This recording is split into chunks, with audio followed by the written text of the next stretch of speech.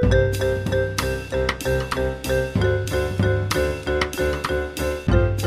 listening to Two Guys Talking Wine with Michael Pincus and Andre Prue. Michael! Andre, you know what? I'm kind of excited tonight. I'm really excited. I am Because meeting... when I said to you, what do you think about we get this guy on the podcast because he's retiring after 40 years in the business? You said, geez, how old is he? I go, he's at least 40. That was my best guess on the whole deal. So. And on my side, this gentleman has made some of my favorite wines. I've been writing about wine since 2010, so 11 years, and I've never had the chance to meet him. So I am buzzing with excitement tonight because I know I have a lot of questions to get through. But we'll try to keep this to the 1 hour mark, hopefully not longer, because I know it's definitely past your bedtime, Michael. It might be past Dave's bedtime. Well, when you're over 40, this is what happens. See, Andre, you got something to look forward to when you get to that age. Thank God So for it, it's unbelievable that this is one of our legacy podcasts. There's no doubt about it, and but it's never really. Every time you think about a legacy podcast, you think of somebody who's with a winery, started a wine, and is synonymous with that winery.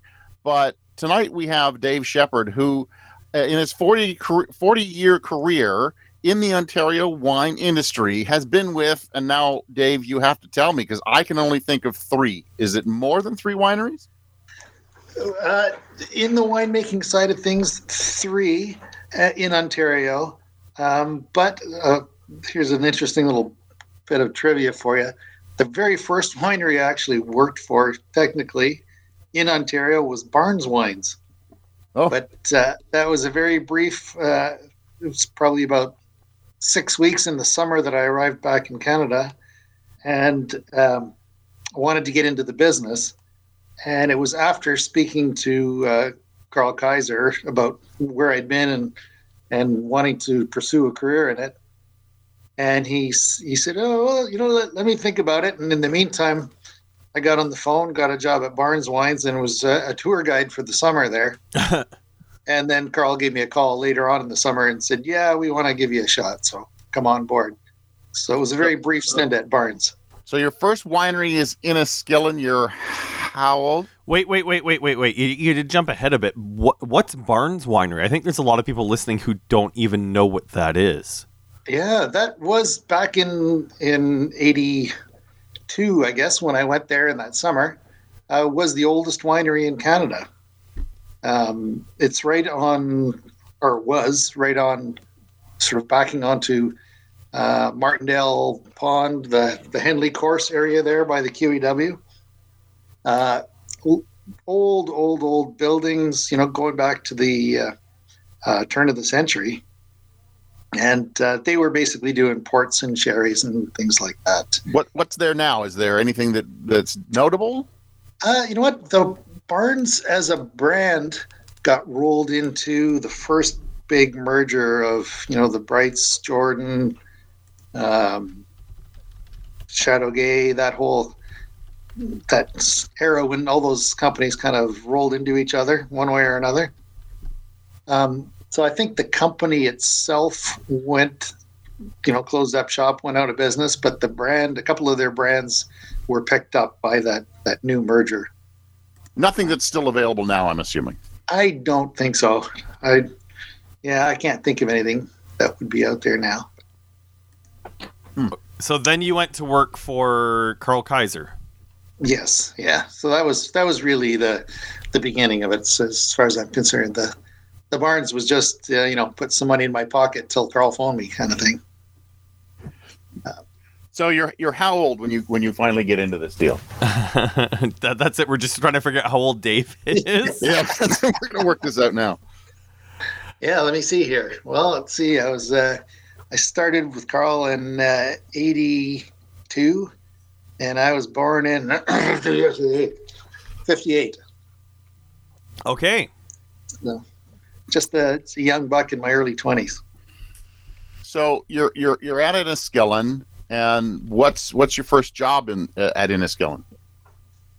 I started right out with in the cellar, which was kind of a funny perspective on the business for me, because there was one other guy, Carl's other assistant there, JR, and myself. So JR and myself basically did all of the cellar work in a place that was doing, in excess of 100,000 cases of wine a year. And I just kind of thought that was normal at the time because I didn't know any better.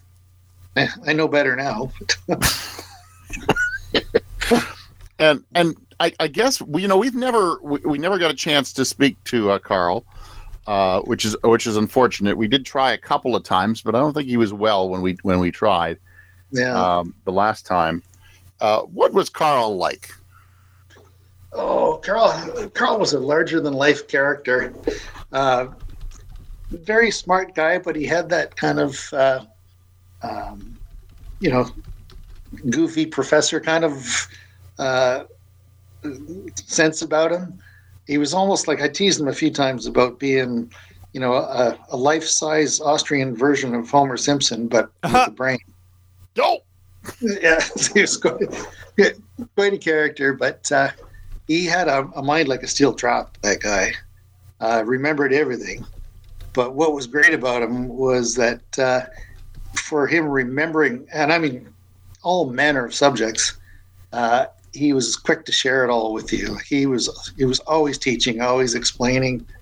I had more, chalkboard lessons in the tank cellar where the chalkboard was the side of the tank and the chalk was his wet finger on it, writing all these things on the tanks. But great guy, but definitely a different character. I think you got to be the right kind of personality to get along and take advantage of what he had to offer. And we were a good fit. He was a great friend of mine right to the end.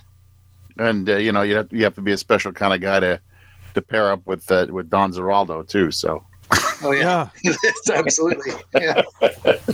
Yeah, you couldn't have found two more different personalities for partners, but it worked, because what one lacked in one aspect, the other one had. So if they were identical, it probably wouldn't have worked so well, but they each had their strengths. So what are you making it in Enniskillen at this time? I would back at, in the early 80s, it was kind of the bread and butter were all the hybrids. We were playing with the viniferas, but it wasn't, a big commercially viable thing at that time. I do remember, working on Chardonnay when, the entire amount of Chardonnay from Ontario grapes at the time was in Enniskillen cellar, and it amounted to, I think it was 9 barrels. Wow. So our bread and butter was, the 50,000 liters of Seyval Blanc and Vidal, and 100,000 liters of Marshall Foch and things like that. And the viniferas were there, but they were just, we're playing with them. I think we're doing well with them in the winery. It was, in the vineyards, trying to get them established and get growers to figure out how to grow them, that sort of thing. I think Michael did say that we want to keep this linear, and we've sort of jumped right into how your career started and your connection to Carl and Enniskillen. But, Dave, what got you into wine? I mean, you're part of the foundation of the fine wine industry in Canada, but were you a big fan of fine wines before you got into this business? No, not at all, actually. And, I grew up in St. Catharines, so I was, grew up in the heart of wine country, such as it was at the time. But when I graduated from university, I went away in the fall of that year that I graduated, grabbed my backpack, headed off to Europe with a buddy of mine. We got open-ended tickets for, I think it was 6 months or something like that. And we went off to see the world. And after, closing in on the 6-month date, my buddy's ready to come back to Canada and start working. And I wasn't quite ready. So I stayed until I basically ran out of money. I had no money left. And I had in my travels prior to running out of money, been in the Rhine region and met some great people in a little town in the Middle Rhine. And so I thought of them, thought of the wineries, and I happened to be there during their wine fest time, had a blast. And I thought, I'll go back there and see if there's any work I can pick up. And so I made my way back there. And my friend set me up with the owner of a small winery in town, a wonderful gentleman named Fritz Bastian. And Fritz said, well, I'll give this Canadian kid a try and, see how it works. And after about 2 weeks, he said, this is working out just fine. I got a room in the house. Why don't you move in with us? So I moved in with the family and ended up staying for a year with them. And that's where I really got the love of the business, because it was a small enough scale that I did virtually everything. Vineyards by day, Weinstube by night. I did some tastings on the Rhine River boats, cruises. That's where I actually heard about Enniskillen, was on a Rhine River cruise where I was pouring wines for my boss, Fritz. Wait. You learned about Canadian wine outside of Canada? In Germany on a Rhine cruise ship, yeah. I guess the quick follow-up question I have, because I'm sure we could probably dive into your entire time there, but did you have a moment, was there one wine or one producer where, beyond having the experience and falling in love with the business, but was there one wine where you tasted it and it was just like, this is my future? You know what? I wouldn't say one wine in particular, but that first introduction in Germany, I was, 9 wines out of 10 that I was drinking were Rieslings, and to this day I love Riesling. So I really enjoyed that. It was something that was, not something I grew up with back here, prior to that. So that was kind of my first new love in terms of wines. But the more wines I had, the more new loves I had too. So it's kind of blossomed from there. But to this day, I have a particular fondness for a really good Riesling. So Andre was begging and pleading with me by text, because that's how we make sure that we're not going to ask the same question. But that I was monopolizing your time. I had a follow-up question about Carl Kaiser, but every so often, because there's 2 of us, you have to let the other guy talk. So you were talking about, working with a lot of hybrids in the early days, and then, trying to get the viniferas to, get growers to grow them. And there's always a great story that I've heard, always secondhand, from somebody who's never really done it, or had a part or a hand in it, about Carl talking the Lowrys into starting a Pinot vineyard.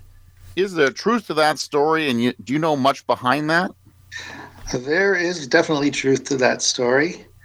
Lowrys were good growers, and Carl, knowing what it took to grow Pinot, he wasn't going to try and push it on just anybody, because the chance of success with just anybody would not be the same. But Lowrys were great growers. They had what he thought was a very good spot for Pinot. And the first Pinot in Ontario that I ever worked with was from Lowry Vineyards. That was back in about 84, 85. And have you worked with it since you left Enniskillen? Have you ever had a chance to work again with Lowry Pinot? Or? I have not. Try as I might. There's too much demand for it. But I would have loved to. But it's small scale. They do great things themselves with it. I've bought some. I enjoy it to this day. But I enjoy it. The wines that Wes has made. That's as close as I can get to it. So I'm gonna move on from Enniskillen, unless Andre's got any other questions about Enniskillen. No. I'm just listen. I know where we're going. It's going to be fascinating to hear the segue from hybrids and an introduction to Riesling, because I know for myself, my first experience with great Pinot from Ontario was with Coyotes Run.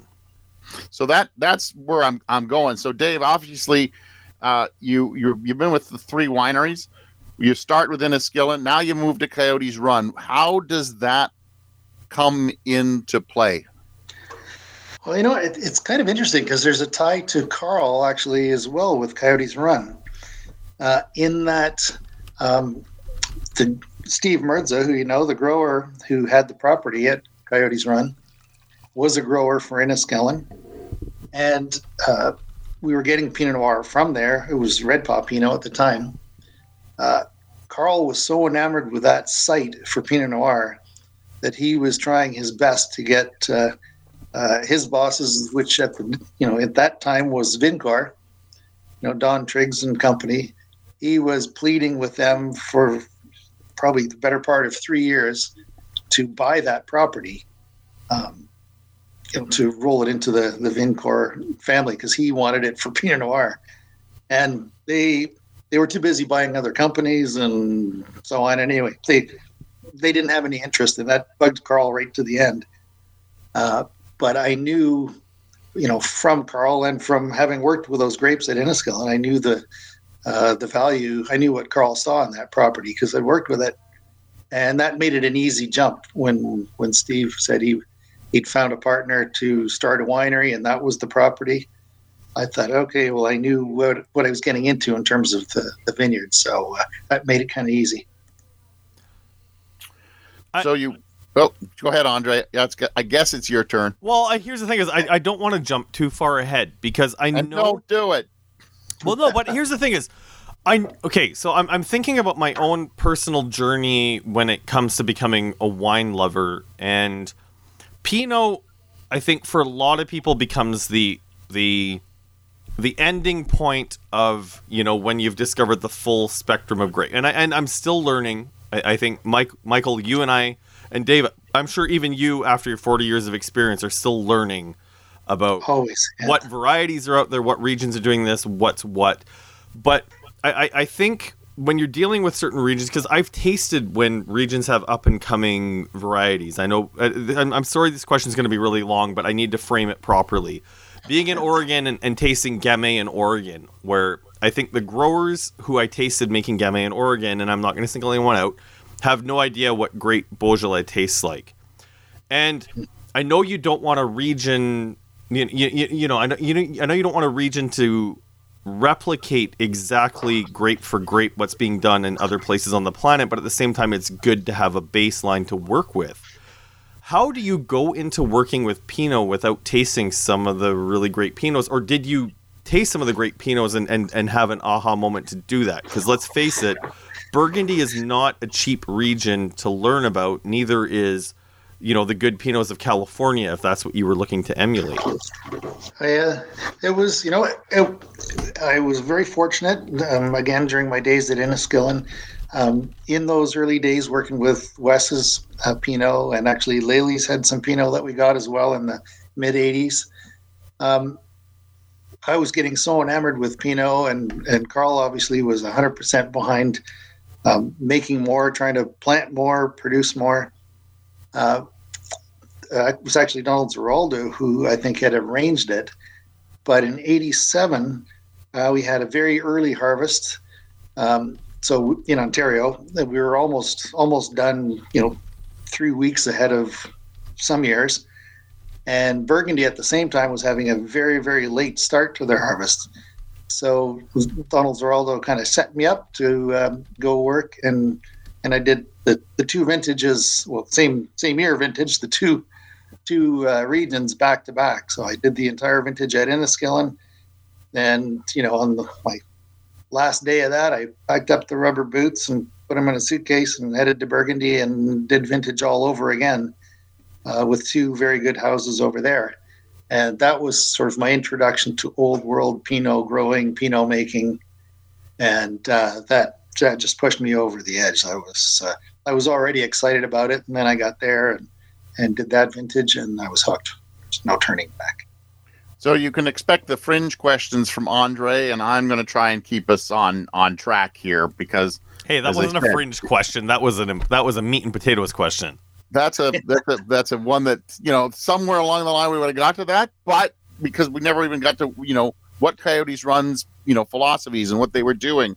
And I guess I want to bring you back to that. So the property was or was not growing something at the time that you, or that I guess the Aubreys and everybody come in to create Coyotes Run. Yeah, it was, Jeff Aubrey's partner, Steve, had been farming it already. He had the Red Paw Pinot block had been up and producing. That was there long before Coyotes. There was some Chardonnay there as well. And there was actually a block of Vidal there, which I think we used the first year and then replaced that with Chardonnay. So it was not fully planted. At the time that Coyotes got up and running, it was probably, I'm going to say, no more than about 25% planted, that property. But there was a track record with the Pinot and the Chard from there already. So the shtick of, and I call it shtick, but it really is some of the most interesting tastings I've ever had with Coyotes Run was, and you've already mentioned it, was that Red Paw, Black Paw kind of series that was going on. When did the idea of breaking down those soils and grapes come into your head? Because that's got to be a winemaker's decision, I would think. And for listeners who don't remember, Coyotes Run had red clay soils and black clay soils, and some of the most interesting wines that you made were called Red Paw and Black Paw. You did Pinot. I know you definitely did Cabernet Franc. And I don't know if you did Chardonnay or not with that.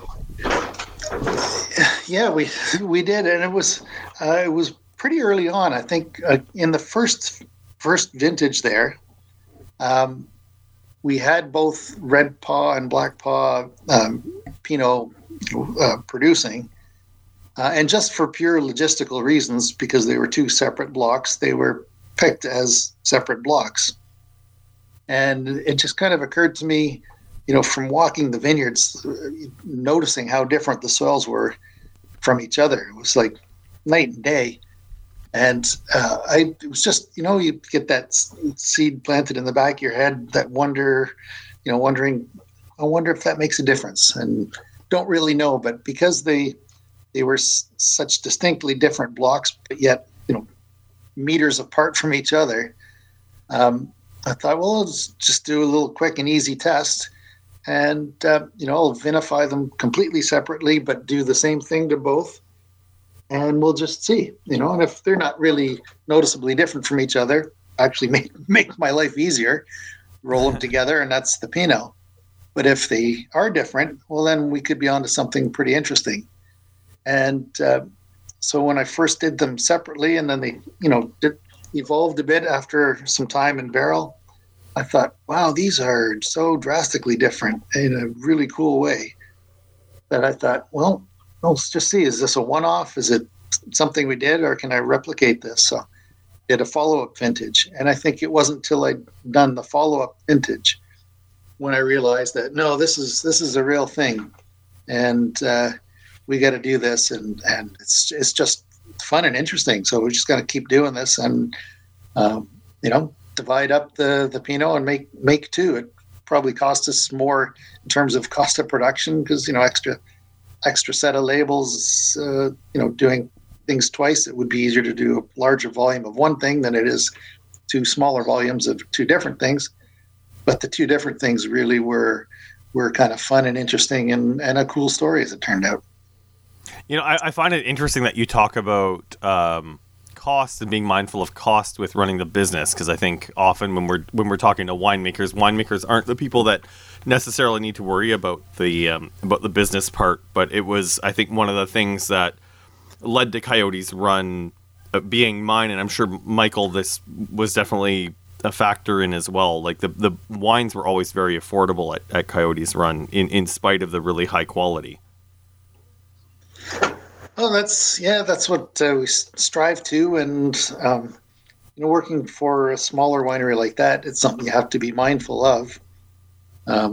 you guys know what kind of margins we deal with producing wine in Ontario. So, the trick is to do the best you can do, but, don't be frivolous with anything. You got to do the right thing. So when it's important to do something that costs you money, you do it. It's the unimportant things that you keep tabs on the expenses on. So let's just step back just quickly here. You were with Inniskillin for how long? That turned out to be 21 years. Wow. Okay. Wow. I wasn't expecting that answer. I don't know why. It's one of those moments I'm like, no, it's got to be somewhere in the high teens. Yeah, I was thinking the same thing. Yeah. So now I'm gonna get into a very kind of bizarre question, because I remember this part of a sad story I had heard about Coyote's Run, that you were the first vineyard to, I think it was called red blotch. Is that a disease? That is a disease, yes. And you were the first vineyard in Ontario to have that. Nice distinction to have, obviously. Yeah. What is that kind of feeling when you're walking through the vineyard and you see this and you realize you're going to probably lose that whole block or whatever you're doing? Well, that red blotch thing, it's a funny disease, as I'm not sure we were the first ones to have it, but probably the first ones to identify it. It's strange in that with that disease, things look normal for most of the year. The vines come through the winter, they look fine. They start growing in the spring, they look fine. All summer long, they're looking good. They start to ripen up, everything looks fine. And then, they reach a point where they just don't ripen anymore. And you're thinking, what the hell is going on here? And then I think it was such a curious thing that we sort of tapped into the local resources we have, the experts around between, Vineland and Brock and College and, some of the longstanding experts in the area. I think we brought attention to it in a hurry because we just couldn't figure out what the heck was going on with this thing. And, to this day, the experts, Brock and UC Davis and Cornell and around the world, are trying to wrap their heads around this red blotch disease. It was a sad thing that we lost a good chunk of vineyard to that. And do they just fallow for a while to try and get rid of that, or were you able to, or did you have to get rid of everything and start again the next year, or how did that turn out? It's pretty much a matter of ripping everything out and starting over. And oddly enough, the current train of thought is that most of the red blotch that is around North America has come from plant material. So it was, buying vines from nurseries that were infected and then putting them in the ground. And it's kind of a latent thing. It's doesn't manifest itself right away, but over time it does. It gets worse and worse. So now the big focus on eradicating it is all, in procuring clean nursery stock. So lots of testing and, sampling and things before they ever get to the vineyards. So once your vineyard is infected with something, there's no way to cure that sort of disease, or is there any way to treat stuff like that, or is it just a matter of you got to wait till the vines die and then replant them? Yeah, there really doesn't seem to be any way to treat it. It doesn't. It's hard to say. They're trying to figure out what's the vector for spread, and there's a lot of debate about that as well. And but it does seem to be one of those things that you don't really know you have it till it's too late, kind of thing. Because, like I say, things look normal in many cases for years and years until one day they start to look not normal, and then you wonder what's up. So let's get on to a brighter topic, I guess. Yeah, do it. Coyote's Run was really known for that Chardonnay and Pinot Noir, and then I think a little bit later, maybe a little bit of Cab Franc, but you really were like Chardonnay and Pinot Noir. And I always found it a heartbreaking thing that you never got the award for winemaker of the year at the Ontario Wine Awards. That's kind of an aside here, because a lot of, one of the criteria for that award is a breadth in a portfolio, and yet you did have quite a breadth of wine that you were making at Coyotes Run. Just what you were known for were those Chardonnays and Pinots. So what else were you making at Coyotes Run, and what were your favorite grapes to work with? Oh, actually, you know what? It was a great spot out there in St. David's for the big reds. Like, we were very successful with Syrah. Even managed to get it through the winters. I don't know how, but Syrah survived just fine out there. We had beautiful Syrah, Merlot, Cab Franc, and Cab Sauv. So I got to work with a lot of good reds, and actually I quite enjoyed that. And with their ripening at different times, it kind of worked for us too, because by the time Pinot Noirs were all in and fermented and tucked away in barrels, we were pulling in some of the later reds and getting a second round out of the fermentation tanks and so on. Made for a long harvest, starting early and finishing late, but it was kind of fun to make all those different varieties too. I don't really know where to go with that, Michael. Like, I know you went with favorite. I know you went with favorite varieties. I know when you talk about favorite varieties, like you're asking a winemaker about their favorite children. I was going to kind of go a different direction and be like, I think as marketers, we've gotten into a bad habit in Niagara of touting the hot vintages as the good vintages, and I'm putting that in air quotes. Do you have any vintages that you were more excited to work with, or when you saw the potential for Chardonnay, there's my first one for this podcast for the swear jar, and Pinot Noir in the cooler vintage where it's just like, oh, okay, we're not dealing with 2007, 2010, 2012, but the wines are really awesome, but only for these cooler climate varieties? Yeah, actually, that's a very good point, because, like you say, it was often frustrating at times to hear, some of the critics at large panning the cooler years, and touting the really hot years, because we do so many varieties in Ontario that what thrives in a really hot dry year. Is a variety that's not going to thrive in a cool year, and there's some varieties that hate that heat and want it cool. So what's a beautiful hot summer isn't necessarily a good vintage for all varieties. I think for me, some of the best vintages, especially for Chard and Pinot, were the years that were warm but not hot, but I think more importantly dry at the right time of year. Just both Chard and Pinot, pretty thin-skinned, very juicy grapes when they're ripe, break down pretty easily. And as long as the weather is dry, they seem to come through pretty healthy. Doesn't have to be uber hot for them, just like a nice, comfortable high teens, low 20s, summer, early fall kind of days, beautiful. You don't need 28, 30 degrees for those varieties. And I think they actually perform better when it's a bit cooler.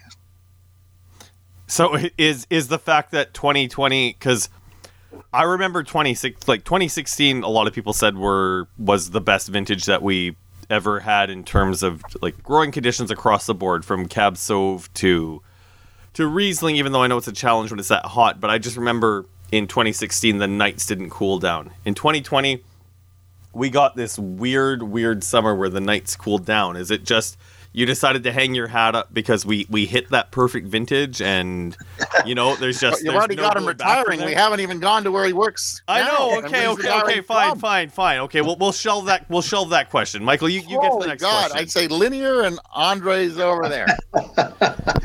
Well, you know what? I will jump in there because I think 2020 was, one of the best I've ever seen in that span of 40 vintages.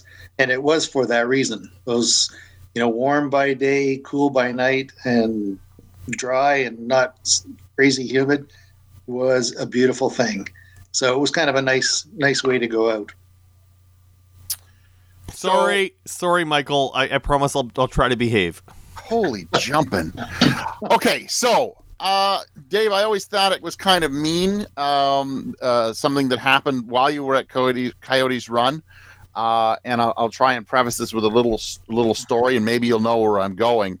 I was once at a retirement dinner for an Australian winemaker, and the winery had surprised him with a wine that was made by his assistant to celebrate his retirement.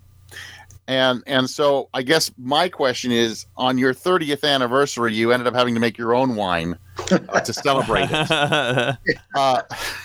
So any thoughts on that? I know it was a 2012, and I'm pretty sure it was a Cabernet Sauvignon. Any thoughts on that 30th anniversary wine? Yeah. And have you had any since? I have. I still have a few in my cellar, and it's one of those wines when I pull it out, because it's getting on in years now. It's I think, I wonder how it's holding up, but it was holding up beautifully, and it takes me back. And it's as much as I love doing all the Pinots at Flat Rock, every time I have a sip of that Cab Sauv, I think, I kind of miss making Cab Sauv too, because I really did enjoy that wine. Yeah, because I always saw that wine and I thought, wow, why couldn't they have just made you a wine and presented it to you? So sorry, just for those of us who aren't complete, like on the inside of this, what wine was it? Because you've talked about the wine, Michael, but you didn't set up like what the wine was. It was a 2012 Cabernet Sauvignon, 12 being such a great vintage. Yes. And Dave loving to work with Cabernet Sauvignon. It happened to be his 30th vintage.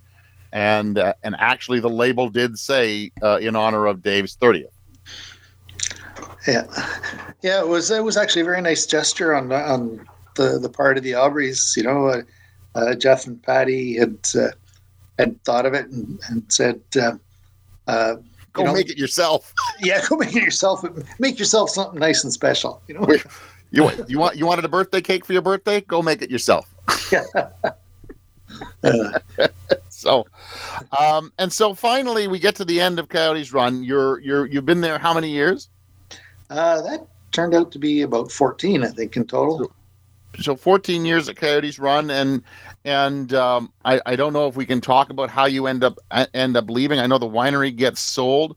Do you leave of your own volition, or do you kind of go, I don't like the direction, or how does that turn out that you end up leaving after the sale? Yeah, you know what? I gave the new owners a fair shake. I worked for them for about a year after the sale. But, between you guys and me, myself and the new owners were not really on the same moral compass bearing, if you know what I mean. And I was not enjoying sort of the way they were doing business and the way I thought they wanted to take the business. So I was, considering thoughts of what my next move might be. And I was very fortunate in that at that time, Ed Madronich was looking for a new winemaker to replace Jay Johnson, who was moving on. And I'd known Ed from, for years and years, and he knew of the sale. And he just kind of phoned me out of the blue and said, "Hey, Dave," it's Ed, you're just kind of wondering how you're enjoying working for the new owners and how it's going and so on. And his timing was great. I just kind of said, "Well, Ed, it's funny you should ask." Matt, so we got together and chatted, and he was kind of explaining where he wanted to go with Flat Rock. and how he thought I might fit into that plan. And I gave it a good thought, and I kind of figured, that kind of fits into my plans too. And I think we can do something good here. So I was very fortunate. It was a seamless move for me because it almost seemed like the dominoes were set to stack though, because when Jay moved to Hidden Bench and you got the call from Ed, as a consumer, it looked like it was almost destiny. The way the dominoes lined up, it felt like a logical move. What year was this that you made the switch to Flat Rock?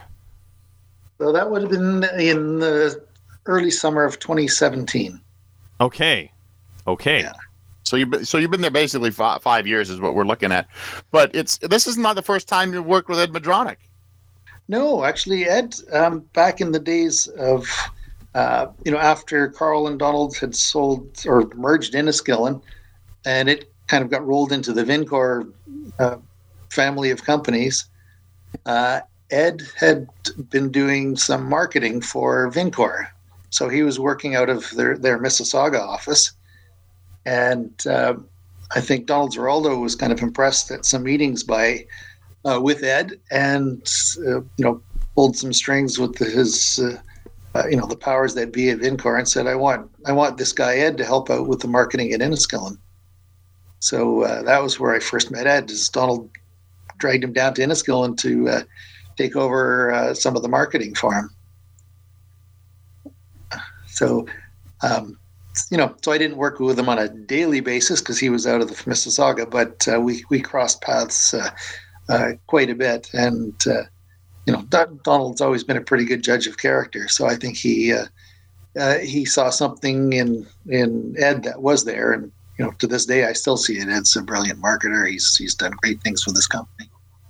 It's not just a matter. If I can take a moment just to talk about Ed, though, it's not just a matter of being able to sell stuff, but it's understanding that the integrity of the product is important. And I mean, it's one of the things I've always admired. I think the fact that you went from Coyotes Run to Flat Rock was a very logical fit, because one of my favorite things about Flat Rock, and I've said it in my writing, and Michael, we've talked about it on the podcast, is that whole concept of value for money. The fact that 35, although the price has gone up with this upcoming vintage, and I think the people at Flat Rock have been listening to this podcast too much that they raised the price on the Gravity Pinot Noir.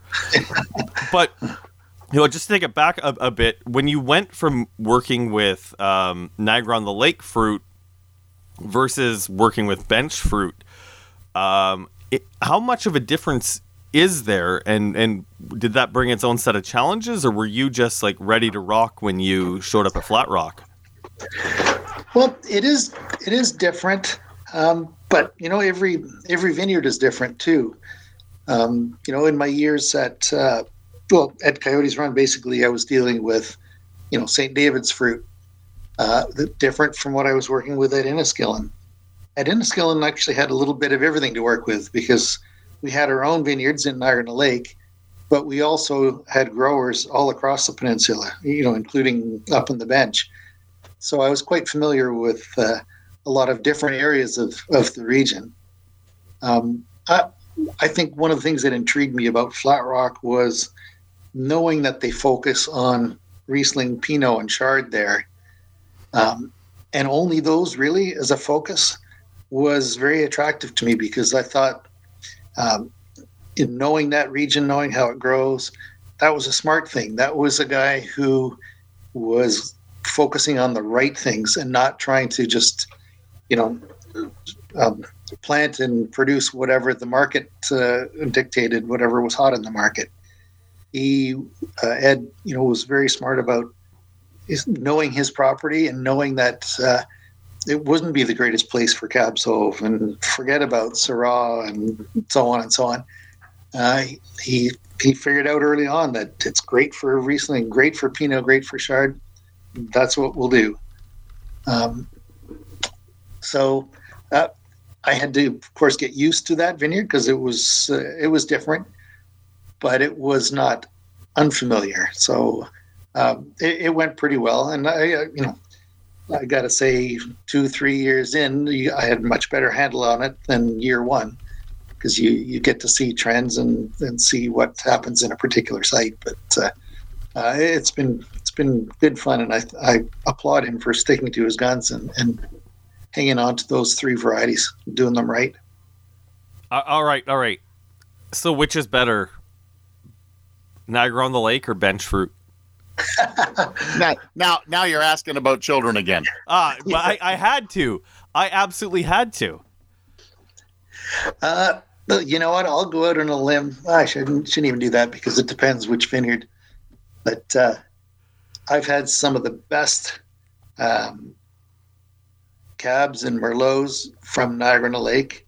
I've had some awesome ones from the bench. In terms of numbers, I think I've had more good Cabs and things from Niagara than I have the bench. Rieslings, I would say, is the other way around for me.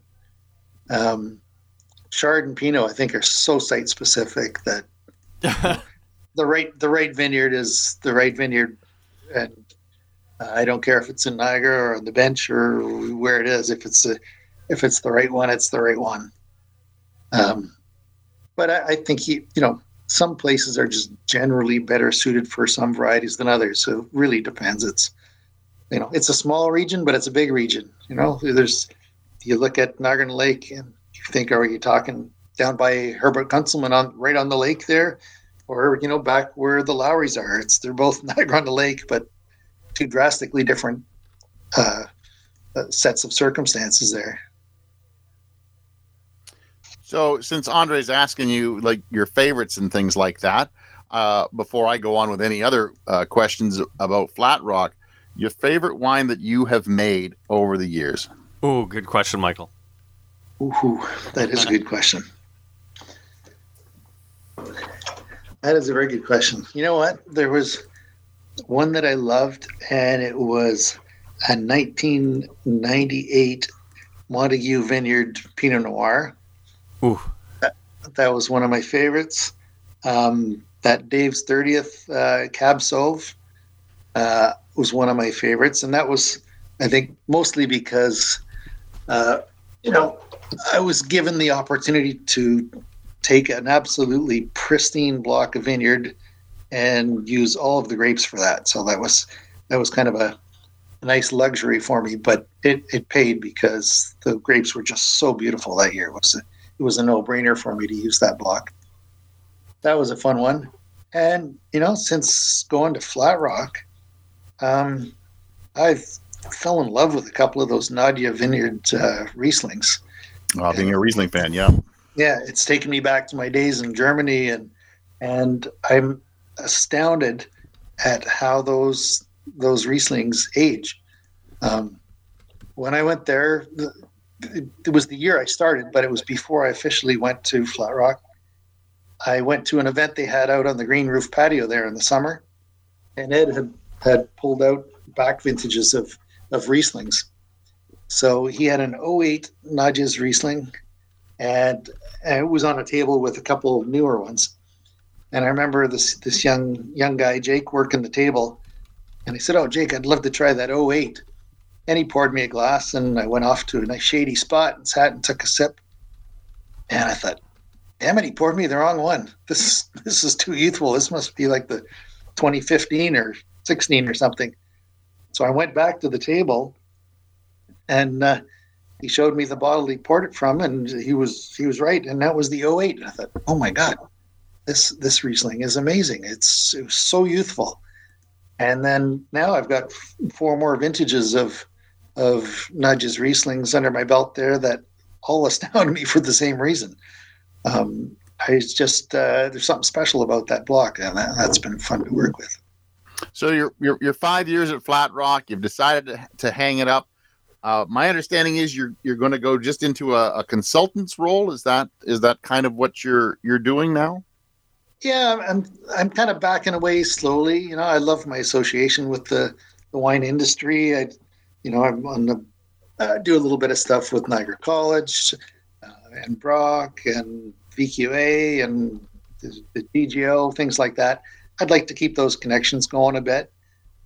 And part of my mandate when I started at Flat Rock was to provide Ed with a seamless transition into the next phase. And so, I've been kind of mentoring Allison Findlay, who's a talented young winemaker. And she just needed a bit more time and a bit more experience and a bit more, old man guidance. And she's ready now, and ready and excited. So I think it's a win-win. She's going to have the opportunity now to take the reins and do her thing, and that'll allow me to, stay in the business but back away and relax a little bit more. And the things that used to keep me awake at night will now keep Allison awake at night, and I can still enjoy the wine. Well, I mean, here's one thing. I know if we go way back to, I think, our second Legacy podcast where we had a chance to talk to Donald Zeraldo, he kind of issued a challenge to the younger people in the industry to sort of step up. What advice would you give to people who are either young winemakers or young, industry professionals trying to get into the industry, to make sure that they're kind of on the right path, that they're pushing the envelope of making sure they're making something that is delicious, but at the same time still on, the cutting edge of what's happening in the world? Yeah, I think, I give credit to this generation that's up and coming, like Allison and her peers, because a lot of them have seen a bit of the world already and have focused on doing vintages in other places. And I think that's wonderful for perspective. Every place is different, but I think all those lessons are quite valuable. And they get to see, the same job done in different ways by different people. And there's, little things you can pick up, always something either, what to do or what not to do. Both are valuable lessons. So I'm quite enthusiastic for this generation that's up and coming. I think they've had more resources to train them, certainly than back in my day, because I predate both Covey and the Niagara College program. Actually remember walking through the fields where Niagara College is today with John O'Grislow, walking through an empty field with him saying, yeah, this is where we're going to build the school, and we're going to have the wine making thing over here. And it's been kind of fun to watch that all come to fruition. So we asked this of many of our legacy podcasters, because you obviously have the years under your belt, but what is Ontario's best variety? Ooh. You know what? I think there are probably 4 workhorse varieties, and a couple others that probably could be workhorse varieties but aren't yet. But I think this will make Andre happy. Chard is a no-brainer. Yeah, that thrives here. I think Riesling is a no-brainer. So I would say those 2 whites are workhorse whites and are here to stay and should be here to stay. Pinot, not everywhere, but Pinot in the right places. I think this is a wonderful climate for that. And then, on the outside, I think Gamay could be, but isn't yet. Cab Franc, I think, already is a workhorse, and some beautiful Cab Francs from here every year. Obviously, much better in the warmer, drier years, but I think in general we do some great things with Cab Franc. 9.5 years out of 10. So. And I guess I should ask this, although maybe you have answered it just from the work you've done, your oeuvre, let's call it. But what was your favorite grape to work with? I gotta say Pinot Noir, and I think favorite's kind of a funny word. It's the one I like to work with the most, but some days hate working with it the most. It's probably been the most challenging, but having said that, when things work out right, it's the most rewarding as well. So I would say if I had to pick one variety, it would be that, because as much as I love making wine, I love drinking wine too. I'm as big a consumer as anybody, and I just love drinking Pinot. It's just my go-to.